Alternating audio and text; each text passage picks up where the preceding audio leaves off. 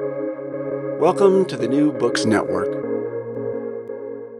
Hello and welcome to the New Books Network. I'm your host, Connor. We are joined here today by David Chrisinger, and we're going to talk about your book, The Soldier's Truth, Ernie Pyle and the Story of World War II. David, I know you from the Harris School at UChicago, but that's about the only way I know you. So I'm wondering, who are you? How'd you end up at UChicago? And what's your role at UChicago right now? Yes, Connor, great to be here. Thank you for having me. I'm honored to be on the podcast to talk about this book. Well, how did I end up at the University of Chicago? It was kind of a fluke, to be totally honest. When I was in college, I went to a small state school in Wisconsin where, they were more likely to produce high school teachers of history than professional historians. But I got bit by the professional historian bug in my sophomore seminar class, where really learned how to do what a historian does. And I think I always had this sort of naive understanding of history in terms of there were all these dates and people and things to memorize and to sort of weave together, but not really appreciating where does all that knowledge come from? How do we know that is true? And I learned that in that sophomore seminar, and learned about archival research and about synthesizing different kinds of sources, and doing that really kind of qualitative data analysis is what we'd call it today. And so I decided I wanted to get a PhD in history. I wanted to be a historian. I wanted to teach history classes at a school in the Midwest and write books. And that was what my 20-year-old self decided. And then I applied to graduate school. I think the worst time since last year during COVID. I applied right at the height of the financial crisis that started in 2007, 2008.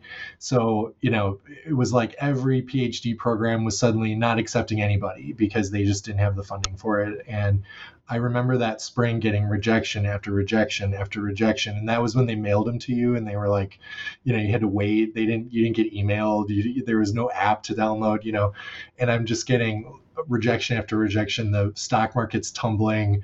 I'm thinking good thing I worked construction in college, because at least I can maybe find a job site. Oh wait, the housing is also collapsing. It was just everything was collapsing. And then I got an acceptance offer from the University of Chicago. And it was into their master's program in the social sciences. And it was sort of billed as this, hey, PhD, the PhD market got hit really hard, but we have this master's program that's kind of designed to, get you ready for a PhD. And they had this huge acceptance rate for PhDs. And I thought, okay, maybe I wasn't ready. Maybe the timing wasn't right. I'll do this program.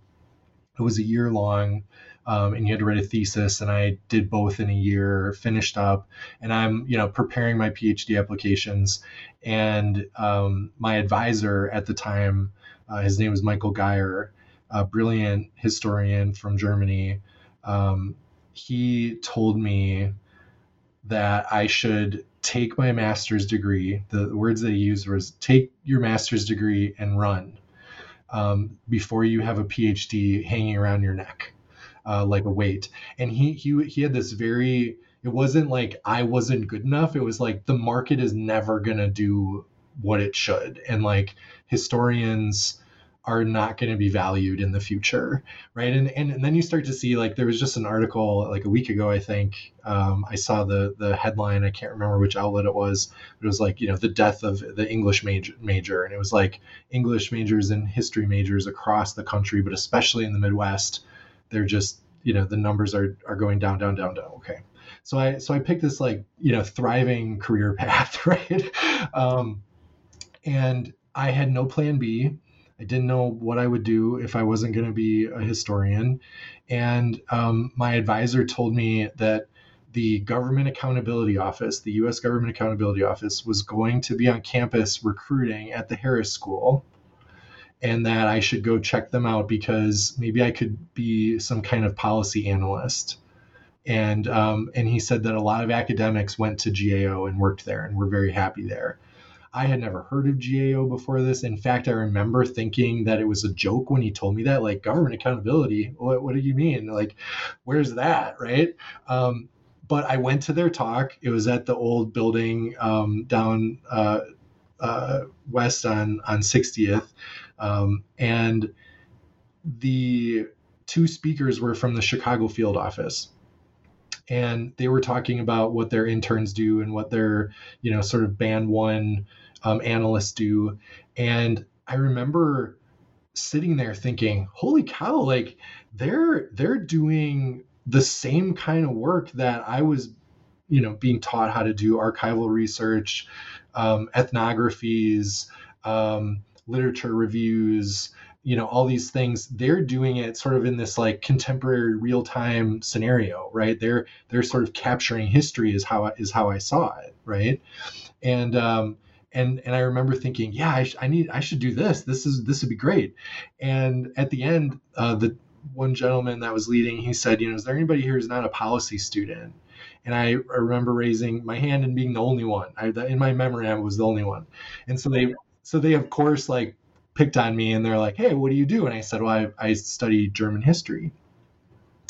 And they said, their eyes got this big, and they're like, there's actually two guys that work for us that used to be German historians, and now they're called communication specialists, and you should totally check that out. And like afterwards, they gave me their card, and I emailed them, and I got connected. And sure enough, there were these two guys who had their PhDs in German history specifically, who worked at the Government Accountability Office as communication specialists. And the way the job was explained to me was, we were to be attached to teams of policy analysts, economists, statisticians, methodology experts, right? And our job was to like help them come up with good research questions, help them organize their evidence into a coherent narrative, help them find structure in what they were trying to convey to our main audience is the U.S. Congress. But the secondary audience is the federal government, especially the executive branch, and then also like the public and journalists and politicians and advocates. And I started working there right at the time that the federal government was expanding in a lot of ways. Healthcare was being debated. The Tea Party movement started. That was famously the 2010, midterms when the Democrats got shellacked, in Obama's words. I was there for all of that. And I over the course of 6 or 7 years, got really good at helping really smart people figure out how to communicate really complex information in a simple way, so that a reader who did not have a degree in economics could still understand it. And I started teaching at Johns Hopkins University in the summertime. I taught this kind of boot camp class for their new MPH and MPP students to like help them learn how to do this kind of writing before they went into the classroom. And that led to writing basically a textbook for that class, which Johns Hopkins University Press published. And so I was sort of carving out this niche of, I'm really good at helping people learn how to write and helping them learn specifically how to write in public policy, where the goal, can be everything from educating a reader to entertaining them in some way, right? And so I did that for like I said, 6-7 years. I got promoted into the executive level of the agency, and I was working in the strategic planning office, and we were doing all this interesting work on like the future of artificial intelligence. Like back in 2016, worked on the agency's strategic plan that won an international award. So I was getting to do a lot of different kinds of writing, and at the same time, I was teaching a class at a university that was a writing class for student veterans. And this was at a time when I was having students show up on September 1st, and they had gotten off a plane from Afghanistan on like August 13th, right? And so, this was post-surge. This was a lot of, especially combat arms coming back. And these were also like 23, 24-year-old guys, almost exclusively guys, who were coming to college on the GI Bill. And they were coming to a college where their classmates could not find the places that they had been on a map, right? And that huge disconnect between the generation that was going overseas and the generation that was at the mall, right? I think the joke went, right? And so the university where I was teaching, they had this program called the First Year Seminar Program, and it was designed to sort of help acclimate freshmen to the university, teach them the skills that they would need to be successful in college. And it's really kind of a retention effort.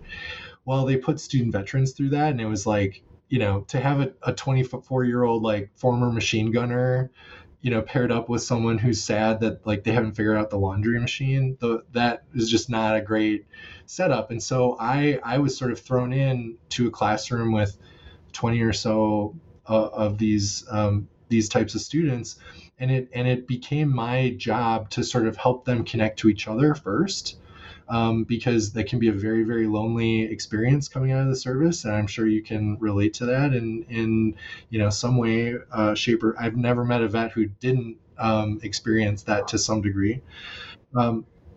And so first to connect them to each other and build that community, but then help them find ways to connect with the university and to be seen and to be understood. And there were all these jokes at the time. I remember there was a you might have to jog my memory. There was a satirical like Duffel blog. Do you remember the Duffel blog? It was this satirical kind of online newspaper, and they made up these articles about the military that you usually had to know something about the military to kind of understand the humor. Well, I remember they ran a story about how this was right as the school year was starting. They ran a story about how universities were really worried about all these combat vets coming home, and that the Department of Education had issued guidance on how to prevent military veterans from like committing acts of violence on campus. Okay.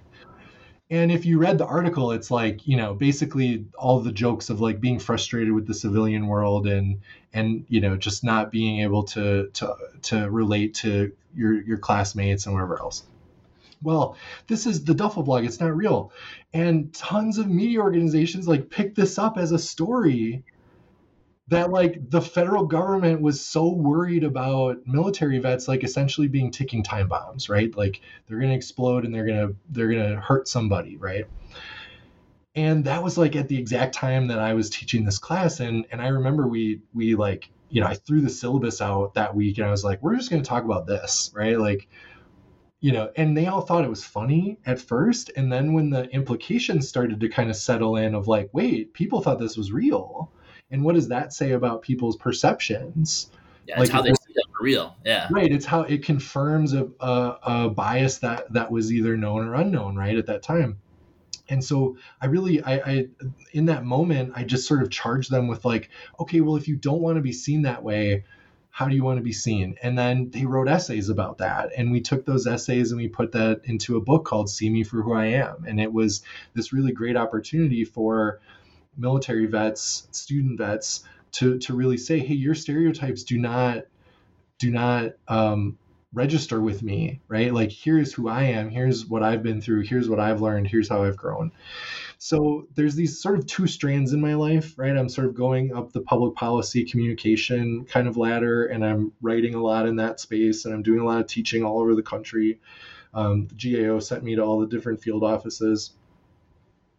And then I'm also teaching this class, and I'm getting sort of more ingrained into the post 9/11 veteran community, and I'm getting connected to memoir writers and journalists and war reporters and war photographers, and I'm learning from them, and I'm just sort of gathering as much of this information as I can, and then I'm like this historian at heart, right?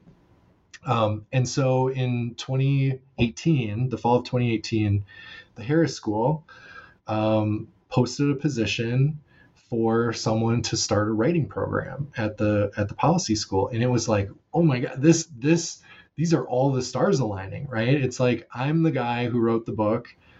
I would love to build a program. I was sort of, in the federal government, as much as I loved working for GAO, it's a federal bureaucratic, red tape filled organization, right? Anybody who's ever worked in the federal government, civilian or military, doesn't matter. They know there's just a certain way things are done, and it's hard to change. And so I saw, 2018, I was sort of like, well, I could build something. I could build something, and I could, teach what I was teaching to 3,000 analysts at GAO. I could teach that to 500 students a year that are going to go to 500 different places and are going to know, and that's how I was really thinking about this. And it was at that same time that I started working as a columnist for the New York Times. And that is we'd have to do a whole other podcast of how that started. But the pieces that I was writing for them were pieces about military history or veteran related history and some present day connection. And so I wrote a piece about kind of uncovering my grandfather's World War II story, which was a far more complicated narrative than what he let on, and explained some things and raised more questions in other ways.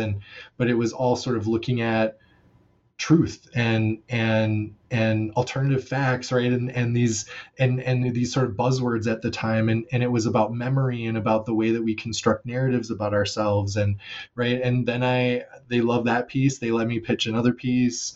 I got assigned a piece that was looking at posters from World War I.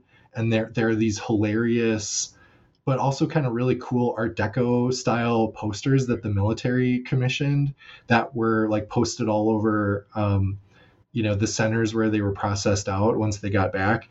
And the best example I can think of is there's this one where there's this, clearly a GI, right? Like the brimmed hat with the tassels, tight uniform. Everything is like that Art Deco, straight line, very modern. And then right next to him is this schlubby dude in his suit, his civilian suit, and his hat's all crumpled, and right. And he's like, "Hey, you want to get a drink?" And the soldier's like, "Not while I'm in uniform." That's what the bubble says, right? And so then I'm talking about this way that we, as a culture, right, we shame people constantly, right? We say "Oh, you have a problem? That must mean because you're not good enough, right? If you were just good enough, you wouldn't have that problem." And so I was always kind of tying history back to the present time kind of discussions that were going on. And the same was true with Ernie Pyle. I pitched a piece about Ernie Pyle for the New York Times for the 75th anniversary of D-Day. And this was in 2019. So this is right after I had started at Harris, about 6 months later. And the piece that I wrote was about the fact that Ernie was by far the most famous American war correspondent at the time. And he was also totally sick of war and totally fed up with it, and was totally convinced that he was not going to survive. And if he did survive, he would have cracked up and been sort of a mental case, is how he described it. And he gets picked to cover D-Day, on the beaches, right? And through happenstance, something happens with his ship. It goes off course. By the time they get back on course, they've lost their place in the convoy. The invasion's going on without them. And Ernie basically has to watch from the bay, or from the channel, I should say. And the next day he shows up, and it's very much like he missed the story, right? He missed the invasion.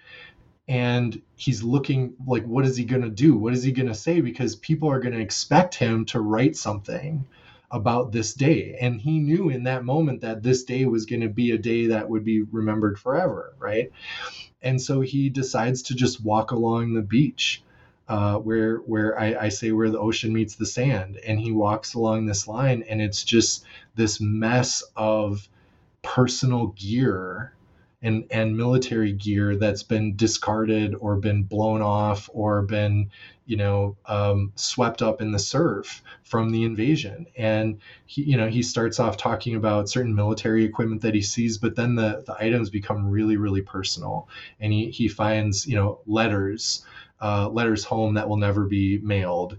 He finds a pocket Bible that he picks up for some reason and he doesn't know why, and it has the soldier's name in it, and he carries it for a while and then gets sort of spooked and puts it back. And he has this whole way of sort of describing this scene that almost entirely omits like blood and guts, and it's not Saving Private Ryan, right? This is very much it's the next day, the war has moved inland, the story's over there, but Ernie's right here, and this is what he sees, and it comes to capture really the entire experience in 900 words. And it's just this incredible piece that he didn't even think was very good, by the way. He was sort of shocked by the reception of it. But it runs in hundreds of newspapers. It completely sells out in his home paper in DC. It's read into the Federal Registrar.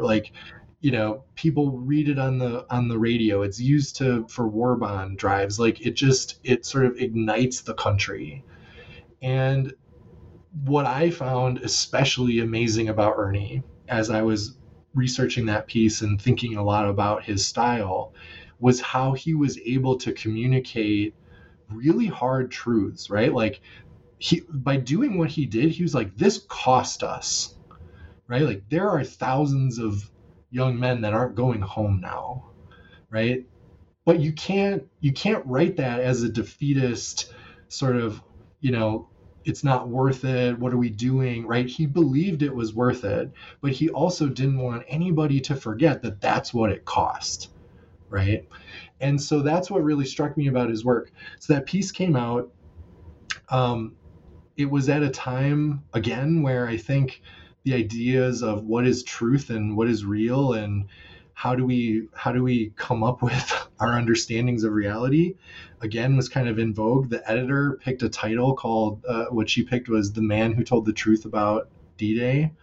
Something about the title, something about it being D-Day. That thing took off. I was told it had 1 million views in the first few hours. It broke all the records for the column. It just resonated with people. I got hundreds of emails, messages. People wrote me letters addressed to the Harris School. I have like a dozen letters probably. People saying, I remember reading Ernie Pyle, or my dad talked about Ernie Pyle, or my dad met Ernie Pyle. I mean, just tons of people. It was clear that people still remembered him and that the way that he wrote was still important today, or that there was still something resonant about it today. And then a couple days later, I got an email from an editor at Penguin Press named Scott Moyers, and he said, I read your piece in the Times about Ernie Pyle, and I read all the other stuff that you've written for the Times, and I just want you to know, if you're ever interested in writing a book about Ernie, let me know, because I'd love to throw my hat in the ring for that, because man, you can write. And so that's how it happened. It was, I was starting a writing program at the Harris School from scratch and researching Ernie Pyle in the archives in Indiana and, interviewing experts and sort of doing that on the side. And then the writing program started to take off and Ernie took off, and then the pandemic started. And both sort of, had to take a back seat for a little while. I mean, there wasn't much we could do in either case, but luckily now, things have improved enough that I was able to finish the travel for the book. I retraced Ernie's steps through the war. I went to North Africa, Sicily, mainland Italy, all through France. Wasn't able to get to the UK or to the Pacific just because of travel issues and restrictions and requirements. But I was lucky enough that I had been to Okinawa back in 2016 doing research for a different project. So at least I had enough, memories and notebooks and sort of pictures and stuff from there to be able to write about those scenes as well. But yeah, when you pitch a travel related book and then a global pandemic starts, it's a little bit nerve wracking that, I didn't know if they were going to tear up the contract or if they were going to, say, well, if you can't be done in a year, then we're pulling the plug. But they didn't. They waited. I finished the travel. I think it actually made the book stronger, frankly, that there was a pandemic, because a lot of archives were closed, and the archivists like digitized a bunch of stuff that they had never had time to digitize. And so I was able to access a lot of archival materials that I don't know how much they had been reviewed before. But I don't think that if they were reviewed, those details, especially the details between Ernie and his wife and Ernie and his editor and his quasi agent, a lot of those details weren't written about before. And so part of me wonders if, it was just the sort of time again, right? That people, I think, are interested and are almost, they need some kind of explanation for the personal traumas, the community level traumas, the collective traumas, right, that have been experienced over the last few years. I think there's a much greater appreciation for what journalists go through, especially after like January 6th insurrection and things like that, where suddenly we're going, wait, yeah, how do we get these stories from Ukraine? How do we get these stories from Afghanistan? How do we get these stories from insert wherever? It's like, well, there are people on the ground who are getting shot at and getting, blown up, and are doing that work to get the story out. And so I think it's one of those times where the reader is interested, I think, in this kind of story, and maybe they hadn't been before, or the people who had written about Ernie before didn't think it was relevant, or didn't think it helped understand who he was as a person and as a journalist. But for me, it unlocked everything. Was it obvious to you that you had to travel and retrace the footsteps of Ernie, of Ernie, in order to capture his story? And I guess, how did that change your perspective? So you wrote on him before you traveled, and you traveled and wrote the biography. So how did this change your view of him? Yeah, the editor at the Times joked with me. She's like, I can't send you to Normandy, but I can send you to Dana, Indiana, which is where Ernie's from. And it's like, I think Dana has maybe a couple hundred people live there. But it is a very, very cool town for what they have done. And what they have done is they have preserved Ernie's childhood home, and they built a really incredible museum. It is a jewel in sort of, West Central Indiana.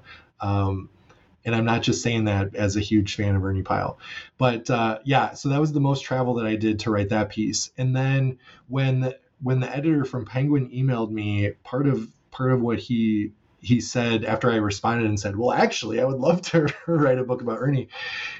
He asked to set up a call. And the first thing he asked me was, well, tell me your vision for this. Like, how would you do it? And at that time, I was really hooked, and I still am. I was really hooked into the style of books that a author named Tony Horwitz was writing. And so Tony Horwitz is probably most famous for writing Confederates in the Attic, which was a book from the late 90s, I think, like 97.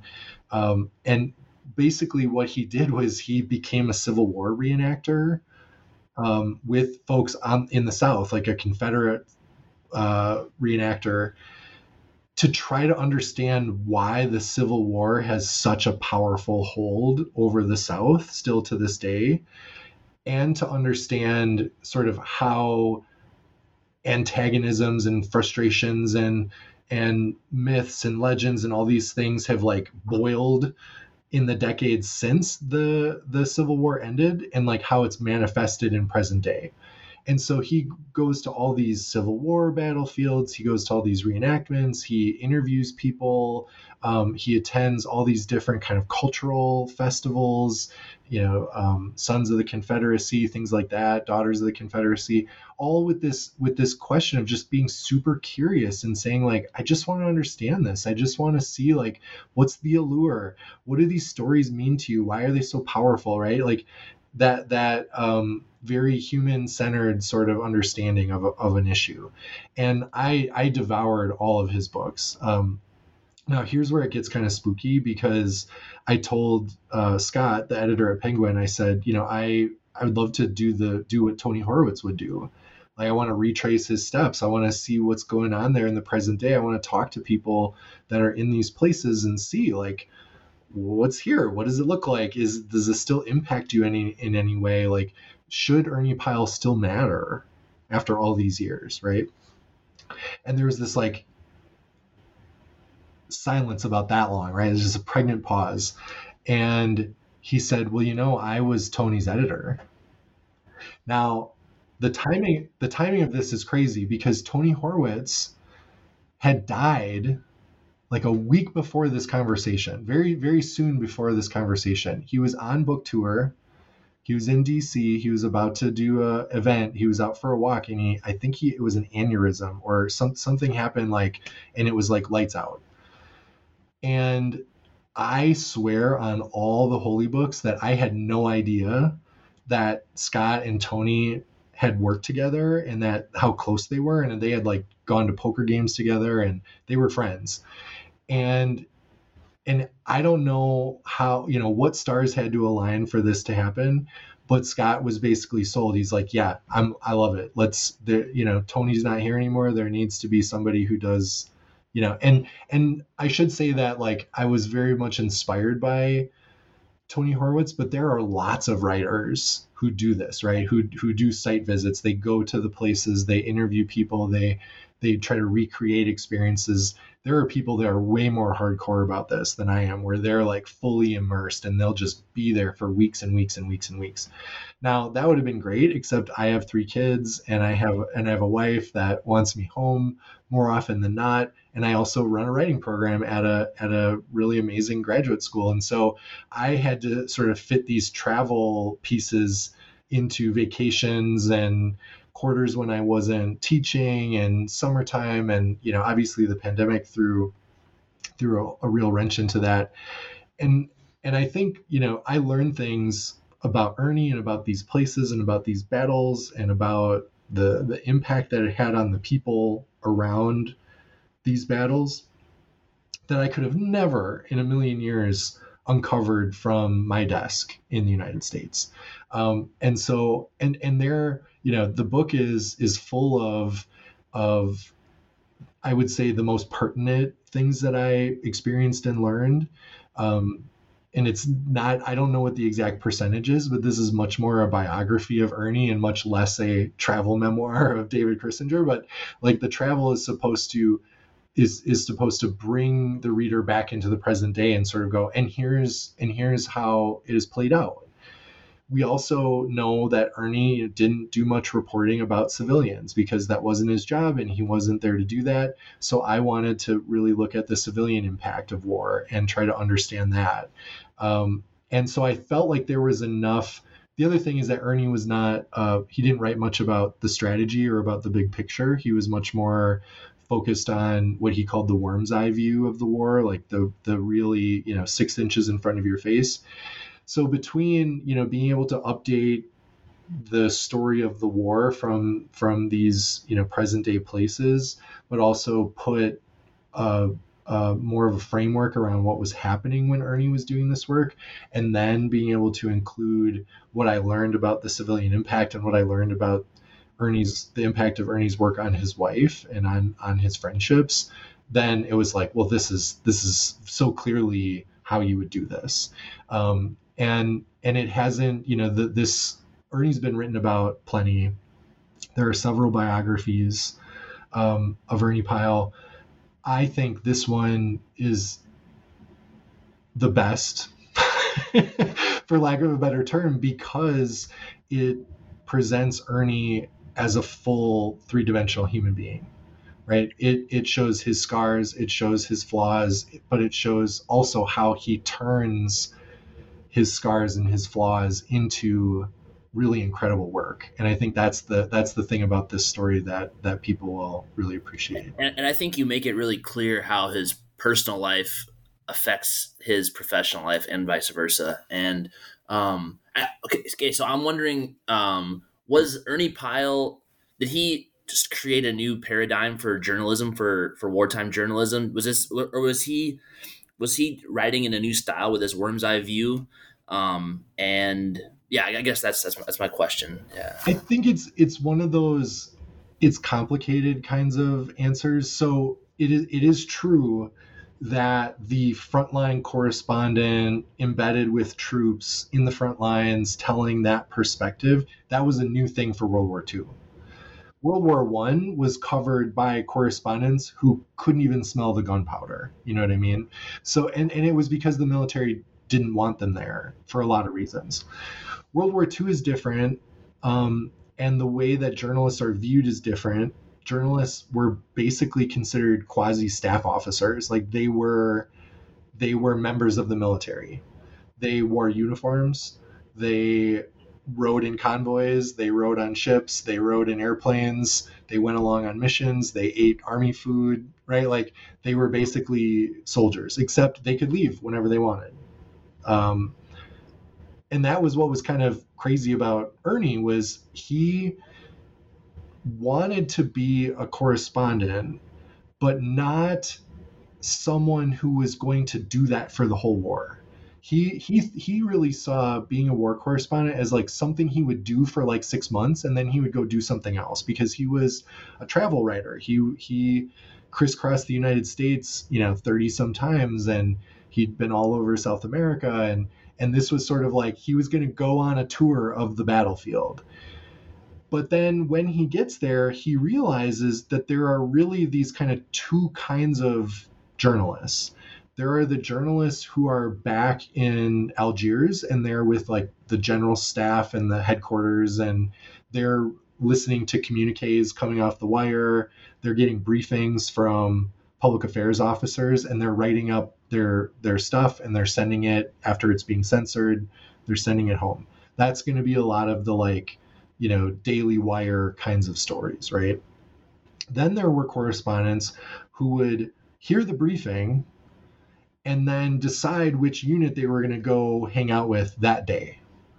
And they would drive out, and let's say they hang out with artillery, and they, kind of sniff around and ask a few questions and make a few observations.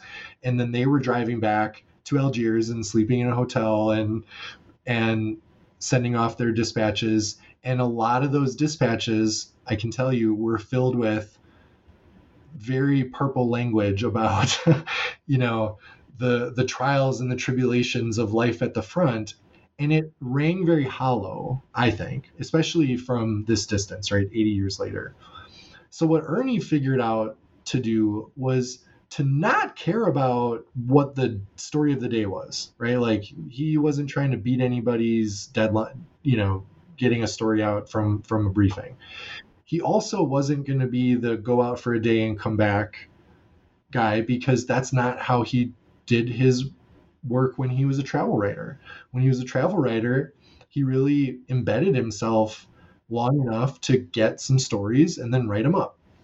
And so he's basically advanced I would say the like frontline embedded soldier way of doing things by sort of staying out there longer and living with the troops for weeks at a time. And then once he would call this, once he had like gathered enough material, then he would go back to some rear base or some headquarters city, and he would lock himself in a room and he would write for like a week.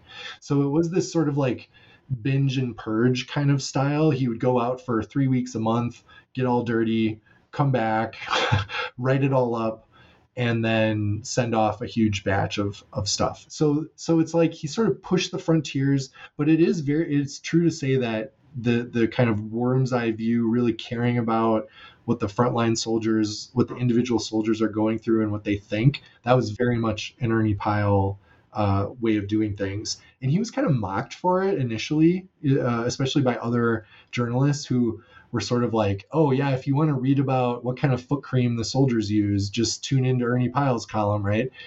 But in North Africa, that's when Ernie's column really started to take off. And he knew that, him and his editor knew that there was something different and that people were really relating to what he was doing when he went on a brief trip to Central Africa, where there was this huge Air Corps base where they were bringing in supplies constantly. And so because he just needed to get warm. He hated being cold. That's like one of the themes of the book is like Ernie hates being cold. He was kind of a small guy. He was kind of frail. Didn't have a lot of meat on the bones, right, is what they would say. And so we went to what's now Congo and just to get warm. And while he was there, he wasn't writing anything. And all of a sudden, people are writing into their newspaper, and they're like, "We want Ernie. Where's Ernie?" Right? And suddenly it didn't feel like this thing that he could kind of step in and out of. It suddenly, I think for him, it clicked into, well, wait, maybe this is my duty. This is what I'm supposed to be doing. And isn't it great that people also like it, right? So that's kind of the start. And then you get lots of people trying to emulate that, right? He became a sort of style, and lots of people imitated him, but nobody really captured the same, having the same connection with readers. Do you think Ernie's professional experiences leading up to the war made him this way, or do you think his personal life and his struggles with his wife and divorce and all these complications, do you think that was a driving factor that led to his unique writing style? Well, I honestly, I think there is, and I'm trying to figure out the best way to describe this. There's a correlation, we'll call it. There's a correlation between depression and creativity. And I think what I mean by that is not everyone who suffers with depression becomes a literary genius, right? But a lot of literary geniuses suffer from depression. So there's something about those two things that, allows you, I think, when you're not in the deepest, darkest realms of it, when you're sort of at the top of it, or you're actually feeling pretty good, I think there's a level of empathy that you can reach that maybe someone who hasn't suffered that sort of same depression might struggle to reach. I think he was very tuned into other people's body languages and the way they talked and how they positioned themselves and those his ability to describe all of these things and to not necessarily put a label on it, but to do a lot of showing and not a lot of telling, more showing, to help you sort of come to your own conclusion. I think there's something about not knowing, being uncertain, struggling with hope and thinking about the future. I think there's something about that puts you in a place where you can see things that maybe a reporter, someone who is younger, doesn't have the same life experience. They're more maybe untested.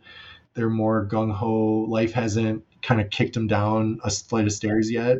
Maybe they miss some of that stuff because they're just not focused on it. So I think too, it bears to mention, like, Ernie was old. He was in his early 40s, and he looked like he was in his 50s or 60s. He looks haggard. He looks beat up. I mean, he was a heavy drinker. He was a very heavy smoker. He battled illnesses his whole life. He was probably a hypochondriac. Like I said, pretty frail. So yeah, he led a hard life, and I think it helped him get to a different place and a different level than other folks were able to. Do you think too? You paint this picture that Ernie just longed for this normal life in New Mexico on a ranch with a woman he loves and that loves him back, and he just never had that. And as an aside, you also paint a picture of what you kind of opened the door for the history of the perception of mental health in the U.S. at least, and we watch his wife just struggle in and out of facilities. And so, do you think this longing for a normal life, but he just can't get that? Do you think this lack of a normal life led him to push the envelope in the field and to go deeper than maybe he should have, perhaps? I'll put it this way. I think there are two, this is my own theory. I think there are two kinds of depressed people there. And when I say Ernie was depressed, I think he had depressive tendencies. Obviously he wasn't, he wasn't in the grips of depression all the time, but it was an issue for him. And it clouded his thinking. He had pretty negative thought patterns, which I totally related to as a very self-conscious, Midwesterner, trying to do my best all the time. That I think Ernie and I had a lot. There were lots of parts of Ernie's life that I really related to, in terms of his professional experiences, his relationships, how he approached his work. There were lots of things I think folks from the Midwest will totally appreciate. And um, so this is my theory: is that some people who struggle with depression, it's because they don't know where they belong. They don't know where their home is. They don't know who their tribe is. They are looking for it constantly, but they never find it, and they start to lose hope that they're not going to find it. Right. So that's one group. Then the other group are people who know who their tribe is, they know who their people are, they know what they want, they know where home is, but they can't get there. And I think Ernie's the second one. And I think I'm probably more of the first one, right? Where I'm sort of like trying to figure out my way. And I think once Ernie became Ernie Pyle, right? Once he sort of became the face of the infantrymen, the face of our boys, quote unquote, overseas, he felt very much trapped by that, and trapped in a way where, like, he was not going to give up, but he wanted to constantly, right? He wanted to quit around every turn, and but he always pushed through it.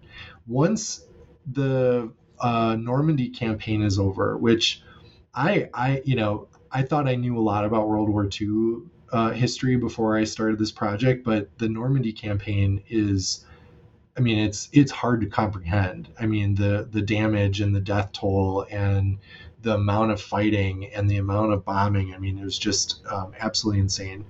And Ernie's pretty much done at that point mentally. He's decided he can't go on after the liberation of Paris. There's obviously a lot more war in Europe. The war doesn't end until May the next year. Paris was liberated at the end of August, so he didn't see it through to the end in Europe. But he said that if he didn't go home, he would crack, and he told his readers that. And I think it was only Ernie Pyle who could do that, because everyone sort of knew that Ernie had done, he had gone above and beyond what others were doing, or what other people were aware, at least, of what others were doing. And then he gets home and his wife is very sick. This is before the diagnosis of bipolar depression, but several mental health folks that I talked to and kind of described some of the behaviors and things that we know about Jerry's condition. Ernie's wife's name was Geraldine. So what we know about Jerry's condition, they figured it was probably bipolar disorder, but it could be much more complicated than that. And obviously, trying to diagnose someone from 80 years away and having never met them and never, it's hard to do. So I tried to just show as much as I could and show that I think really what Jerry struggled with was that her and Ernie were a team.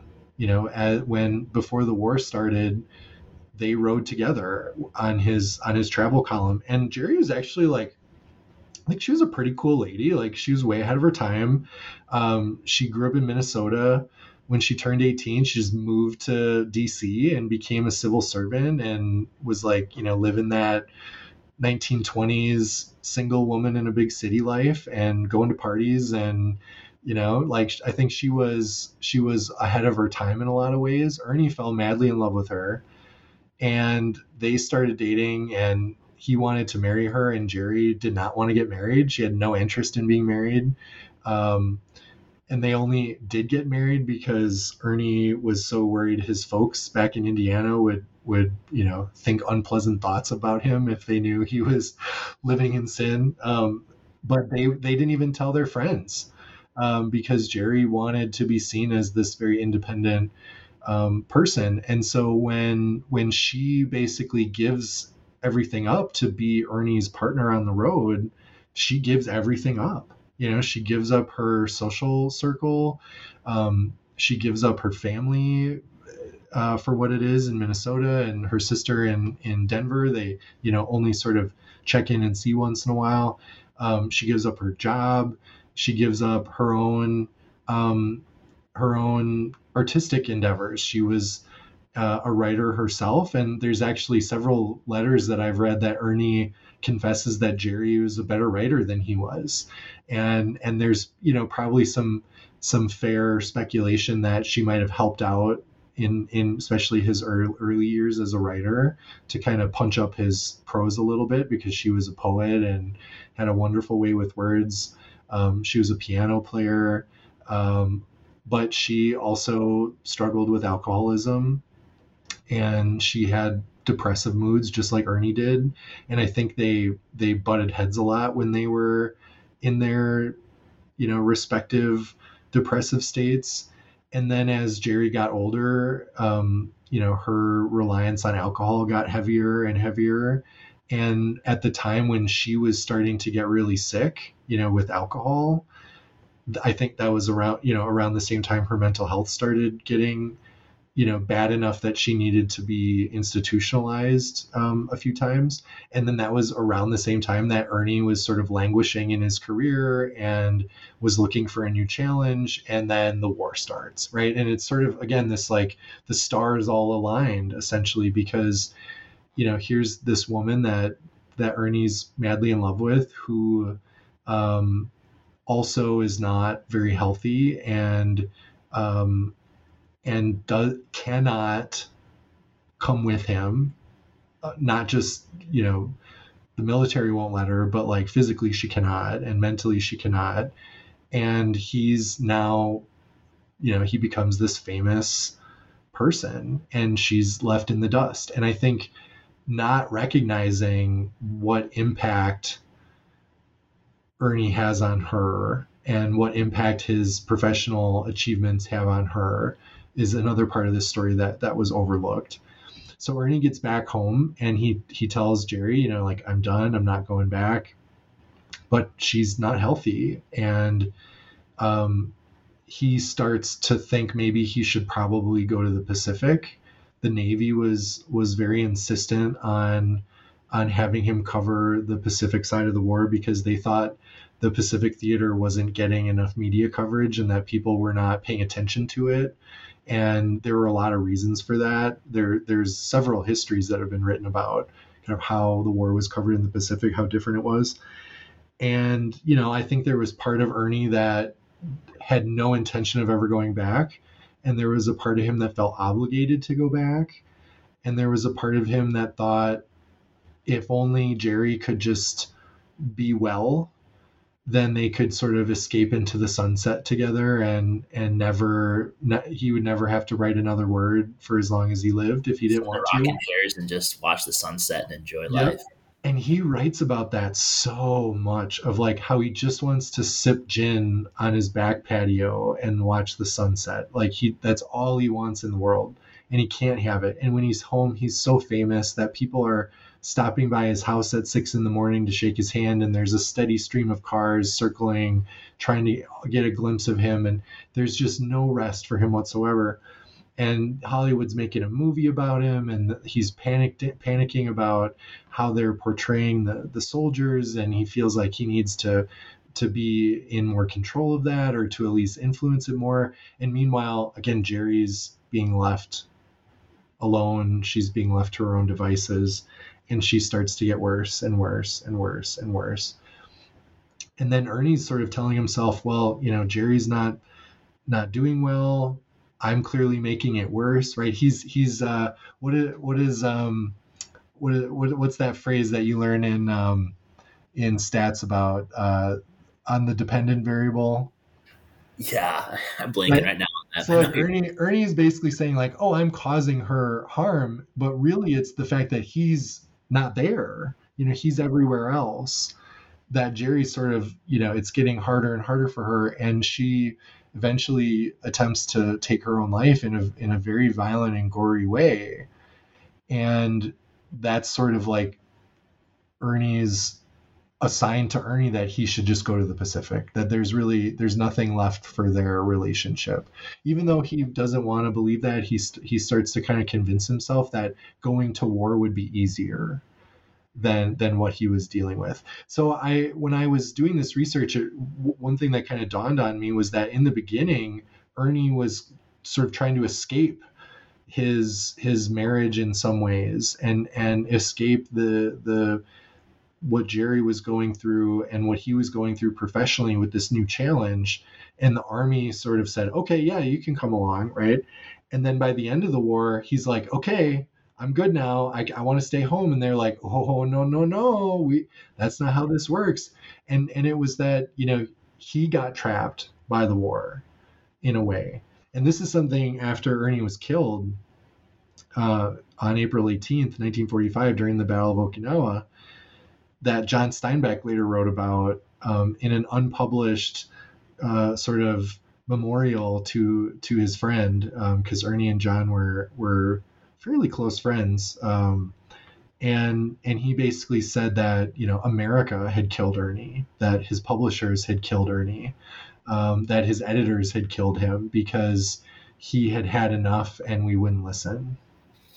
This is, sorry to back up for a second. I couldn't help but think that, I have some friends from the military, and this is a common narrative where perhaps going overseas to war or whatever makes your personal life worse. And then when you come home, you can't quite get the wheels turning with your personal life. And so then as an escape, you go back to that, which only accentuates the problem back at home. I kind of see some of that with what he's going on. And you would know way better than I would, but it seems like it wasn't completely the pressure of the editors. It seems like it was also just he was a very hopeful person, but it seemed like he was starting to perhaps lose hope with Jerry, and just thought that maybe he's a Pulitzer Prize winning journalist and the people love him. And if he can't have this home life where he's someone, he can at least fill this role of being the journalist that people love. It's kind of how I interpreted it. I think there's a lot of truth to that. And I think John Steinbeck was a lot angrier of a person generally than Ernie was. And so I think it was probably easy for him to sort of rage against the machine.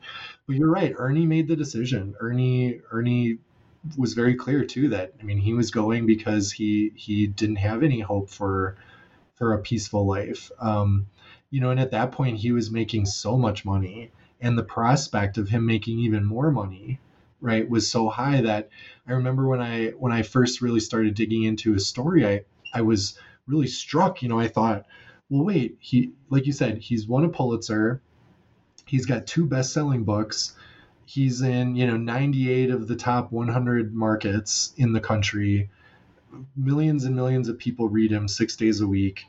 He's got 2 honorary doctorates, right? Like the list just goes on and on and on and on and on. And then add on to that just money, millions of dollars in today's money. And none of it matters. I don't think he cared about the money, did he? That's what I got reading it. Yeah. And he bought just thousands and thousands of dollars in war bonds. And this was also at a time when high earners paid a very high percentage in taxes. So I wanted to, don't quote me on this, but I think I remember reading the number was like 91% was how much, like the most money he was going to make was going to be taxed 91%. It was like, these numbers are crazy compared to today. But he really was kind of a celebrity journalist before there were celebrity journalists. And so, there's this, I think there was this initial idea I had of like, well, how come it wasn't good enough, right? Like, how come he wasn't satisfied? How come he had all of this things that, any writer would probably, betray someone to achieve. And he got there and it didn't do anything for him. And it didn't change,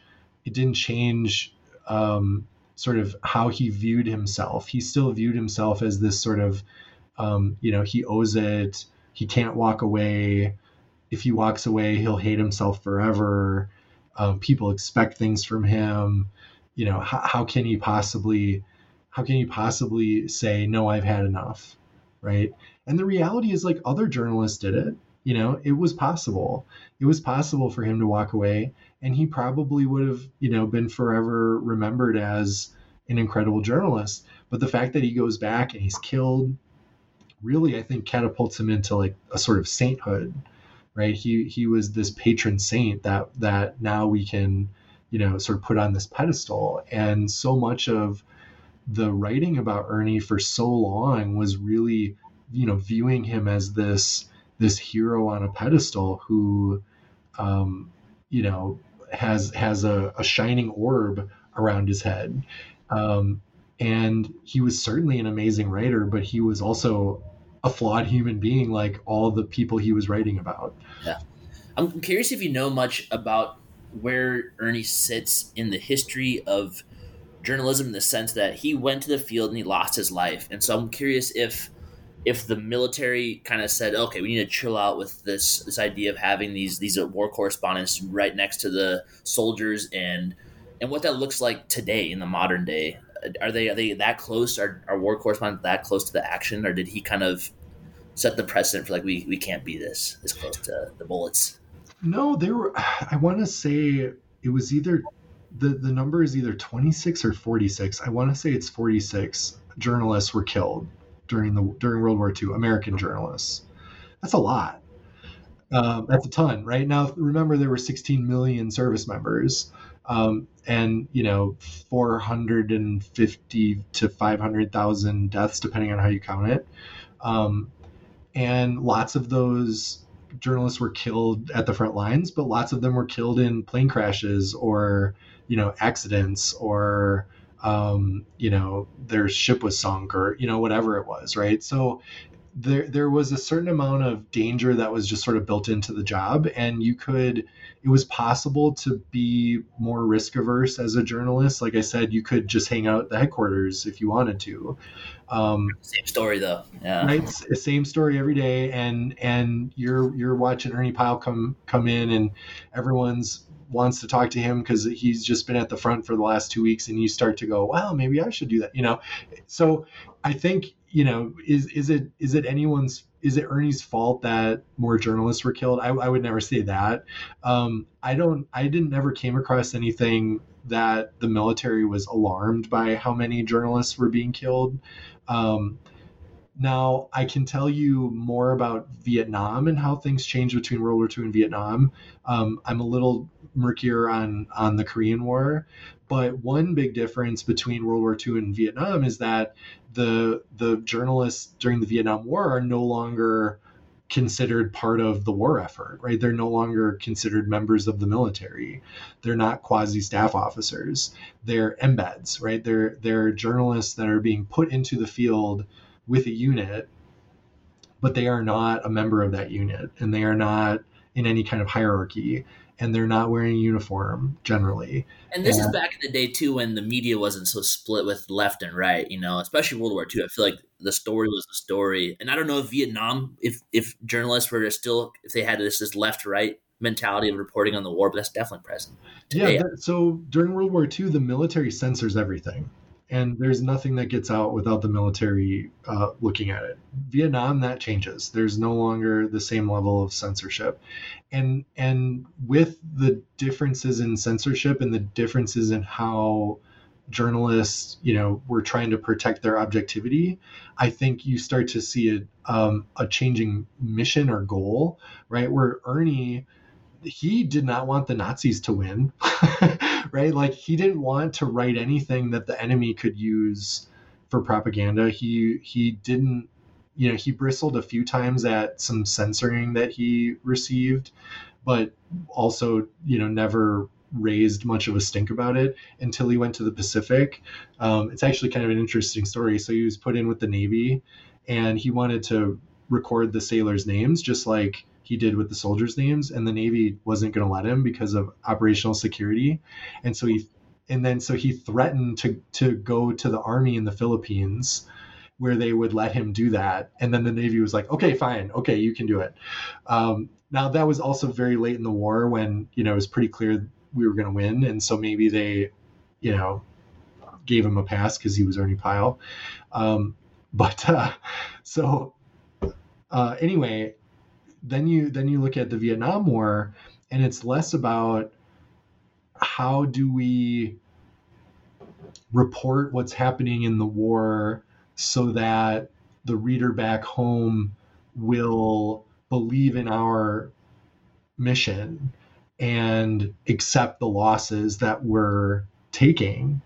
And it becomes more about like, where's the accountability for these losses that we're taking, or where, why is General Westmoreland saying this, but when we go into the field, we see this. And suddenly there's no check on those observations, right? Now, were there arguably, war crimes committed by American soldiers during World War II? Absolutely. Were they written about? No. Were they reported on? No. And are there military records of these things? Yes, there are. Right? Like this is not a secret. So then to say, well, the Vietnam War was, the My Lai massacre, and it was, carpet bombing and napalm, and that is one part of the war, the indiscriminate shelling, the Zippo raids, like these things that also happened during World War II, but were reported on and were beamed into people's living rooms, right? And suddenly you don't have to read Ernie Pyle's dispatch of the Tet Offensive 3 weeks after it happens, because that's how long it takes to get news out. Instead, you're watching, Way City on fire right now. And now there's no way to manage that effectively, right? There's no way to keep a lid on it.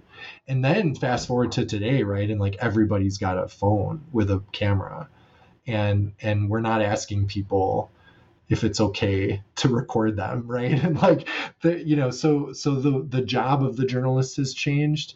The checks on what a journalist can say and do have changed.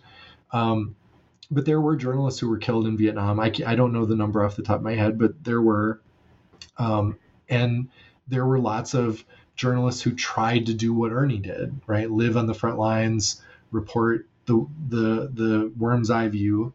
And that's something that continued, into the first Gulf War and into post 9/11. There were journalists who were embedded in units or embedded on ships, and I've heard whole spectrum of experiences, everything from the journalist who wrote Generation Kill, right? He was basically like adopted into Marine Recon, and they really let their guard down with him. And that's the Ernie Pyle style, right? Is like be in the Jeep with them or the Humvee, listen to them complain, write down what they say, talk about how they sleep, talk about what they eat, talk about where they poop, right? All that stuff. That's what he was doing in Generation Kill.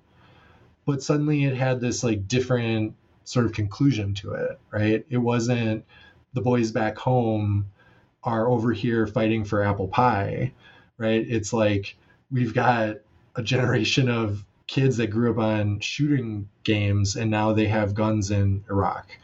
And right, obviously different kind of style, but that idea of like being with the troops and seeing it firsthand, I don't think you can report on a war anymore without that perspective. So that's one of the lasting legacies for Ernie, for sure. Correct me if I'm wrong, but I can't help but think that I can't think of Ernie's. I can't help but think of Ernie's work as a type of kind of proto Gonzo journalism, maybe in the light. I don't know if he inspired Hunter S. Thompson at all, but I can't help but think of that.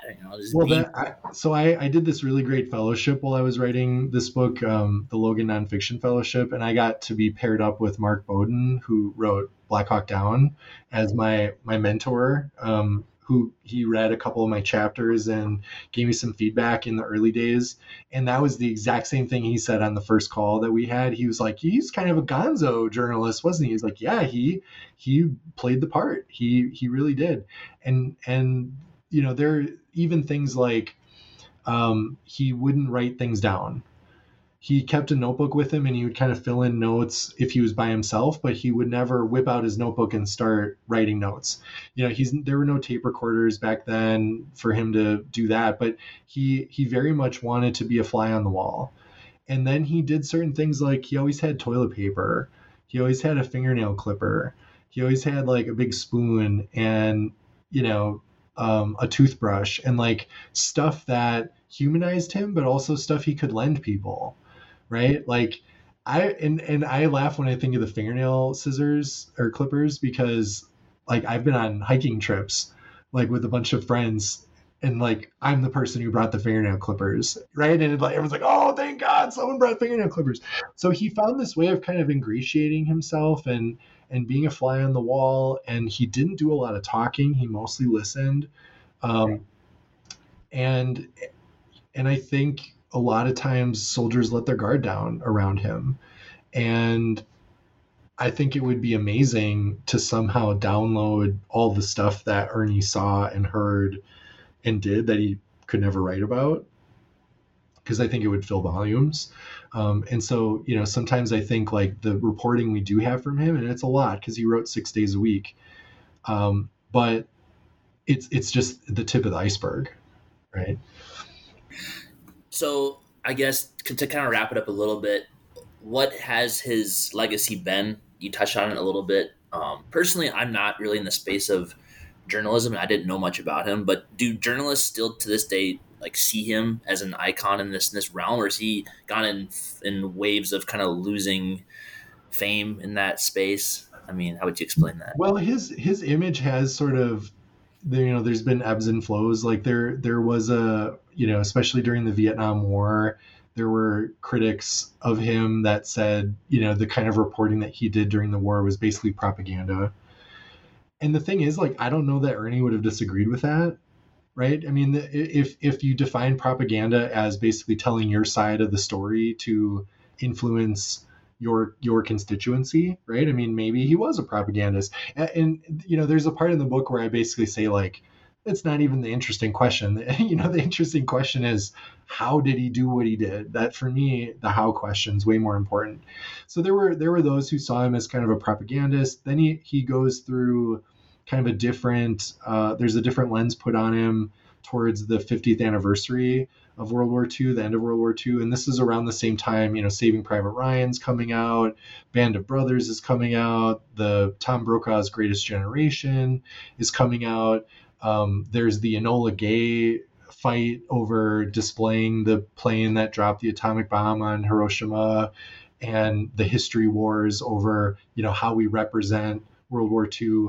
And Ernie's again brought up as this, like, he's the soldier scribe who, wrote the letters home. And then, I think after 9/11,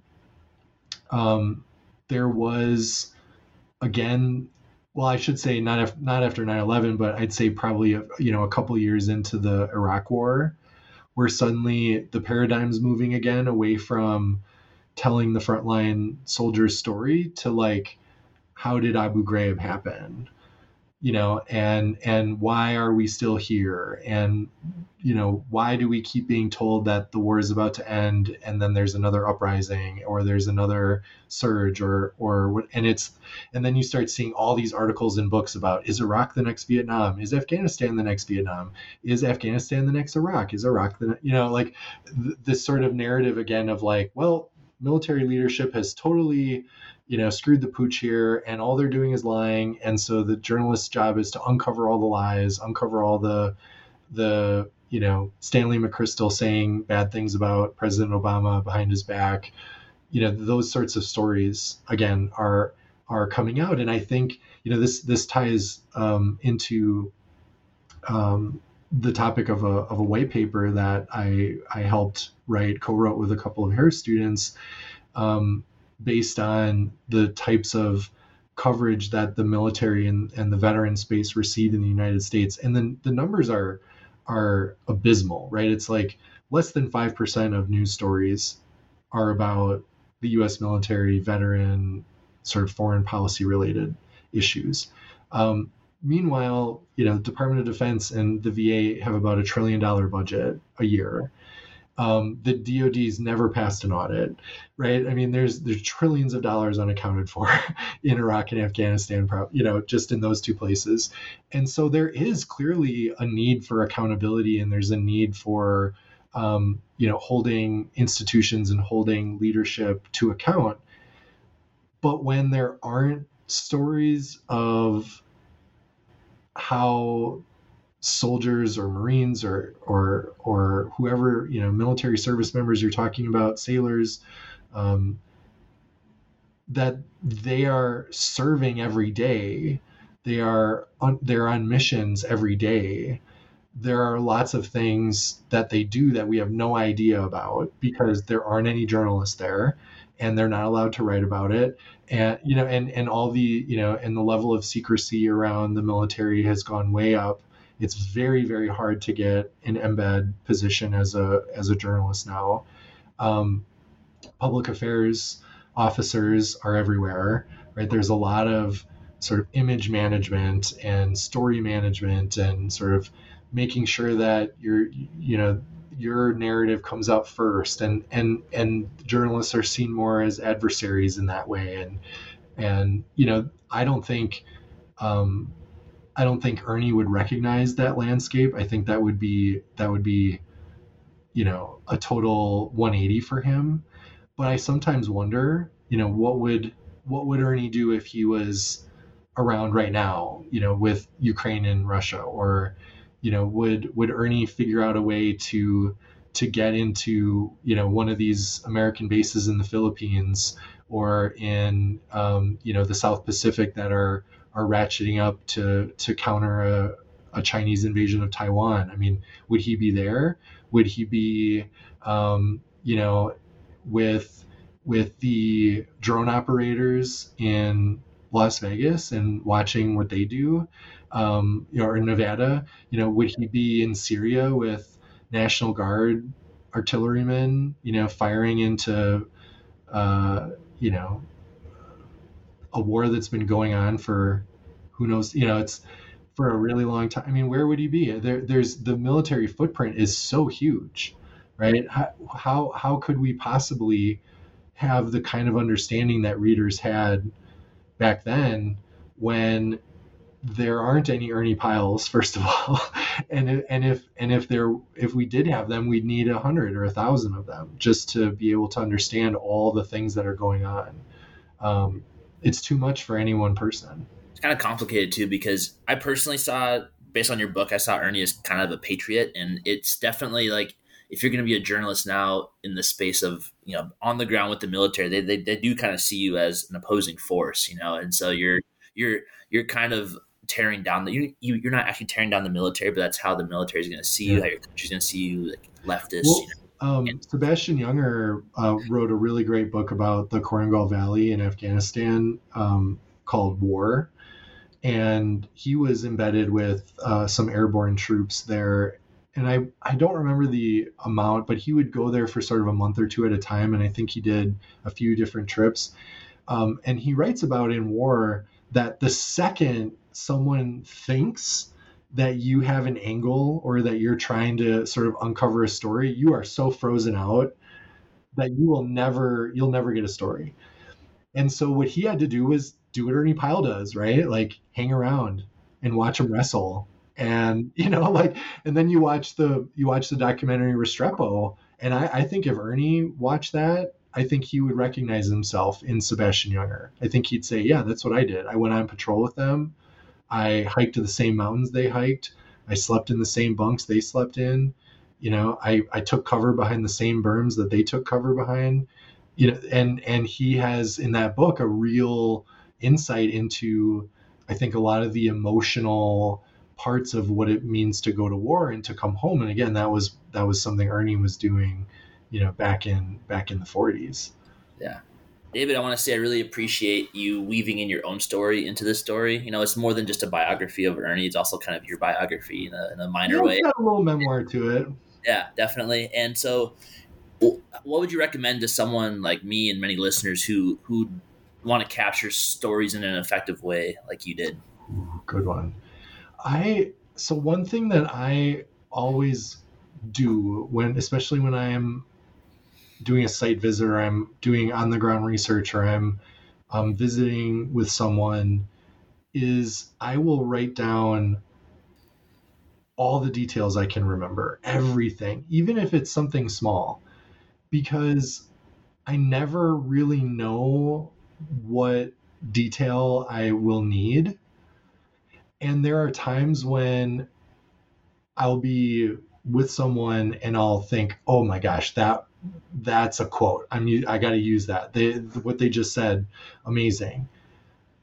But it's almost always the thing they do with their arm or their hand or the way they sit in their chair or the way, the direction they turn to look while they're saying it that really cements the scene and gives it that power to where I don't have to tell you that someone feels ashamed or someone feels excited or someone feels bored or someone, feels nervous. You feel it because you're almost putting yourself in that position and you're seeing through my eyes, right? You're seeing how someone is comporting themselves or how they're moving.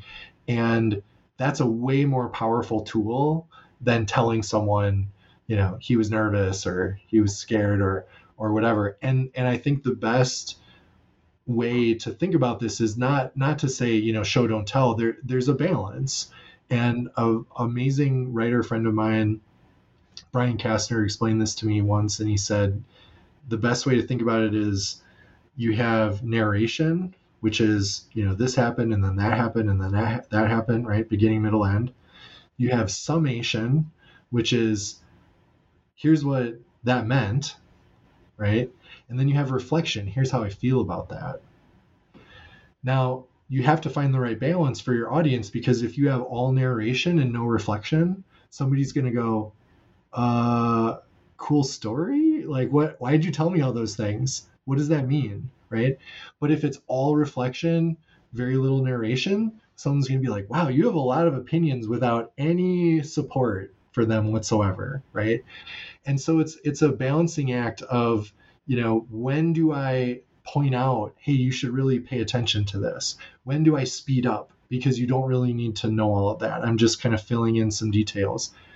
Where are the right scenes to show the thing that you want to show? There are scenes in this book that I've never read in any other biography or any other article about Ernie, and I I'm shocked sometimes where I think, why didn't anyone else think this was important? Right? There's the scene in the book that I think is a real pivot moment for Ernie. And I promise this won't spoil it if you want to keep reading this book. Is he's in Sicily and he's sick and he's at a medical tent and he's recuperating. And they bring in some orderlies bring in a soldier on a cot who is not going to make it. It's very clear. And this priest comes running into the tent and he administers the last rites. And Ernie is right next to this guy. And I'm even getting chills while I'm telling this story. It's a very powerful story. And he thinks, I should go down there. I should hold his hand. I should be with him.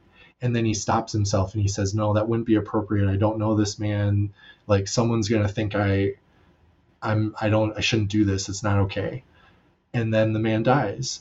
And Ernie says that's the biggest regret of his life, that he didn't hold that man's hand. And I think, again, that's one of those moments where he's hooked. He can't leave now, right? He has gone through things that he's not going to be able to make sense of. And it makes more sense to be with people who have had those experiences and who you don't have to explain it to. But then he has this added, pressure of having to explain it. But part of me wonders too, like maybe that was helpful to him in some way to kind of process it as he was going through it. I'd say, if you're interested in reading more about the sorts of ways to do this kind of writing, I think the best way to do it is to read the people who do it well. Sebastian Junger is on that list. Tony Horowitz, obviously, on that list. My friend Brian Kastner is very much like that. He does a lot of books where you have to kind of go to the place and see it and feel it and put it into a context.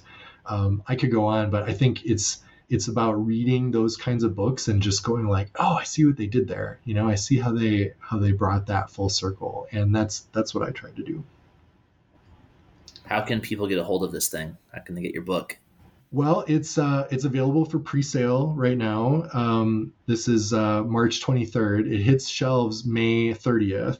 If you're thinking, oh, I'll wait till it hits shelves, just know that if you pre-order it, that's the best thing you can do to support an author, because what that does is it shows the publisher that there's some energy behind the book, and then they're more likely to help promote the book. It's kind of counterintuitive, right? You'd think, oh, let's put more marketing behind books that nobody knows about. No, actually, it's the opposite. It's like the more people pre-order it, the more attention it gets. But it'll hit bookshelves everywhere on May 30th. And right now we're planning the book tour. And so far, I'll definitely be in Washington, D.C. I'll be in Miami. I'll be in Bloomington. I'll be in Albuquerque and Chicago and Madison, Wisconsin, and a few other places. But all of that information will be available on my website. It's davidchrissinger.com, and probably on the Penguin Press website as well. Excellent. So then after all this, what is next for you? Well, I'm always warned by my writer friends to not talk about my writing projects too much because they'll somehow lose the energy. But I don't know, that doesn't ever seem true for me. I like to talk about. I have probably way too many ideas, but the next one that I'm sort of putting a lot of effort into and I'm feeling really good about is a project about John Steinbeck. And part of it was inspired by his friendship with Ernie. And I started digging into Steinbeck's story, and I think I've got an interesting way to talk about his life and his writing. He's a different character than Ernie, so I've gathered so far. Yes, yeah. and also has some some parallels with Ernie. But yes, definitely diverges in certain ways. And he's got a fascinating story about, he was a war correspondent during World War II. He went to Ukraine in 1947 with Robert Capa after the war, and to see what the war had done to Ukraine. A lot of those pieces are pretty, it's just incredible to think that the Ukrainians have been invaded twice, in a century, full-scale invasions, and how many millions of people there have been killed and displaced in those two, and the fact that people that were alive for the first are still alive for the second, it just is mind-boggling. And he had all these amazing relationships, and he had 3 marriages, and he had a pretty complicated relationship with his son. So there's lots to his 2 sons. So there's a lot to unpack with Steinbeck, but I'm having fun with that right now. Well, I just want to say I really enjoyed reading this. It's a biography, but it's a lot more than that. It's a reflection on journalism, on history, on the human experience, and I appreciate your work a lot. Thank you so much. Thank you. That's very kind of you to say.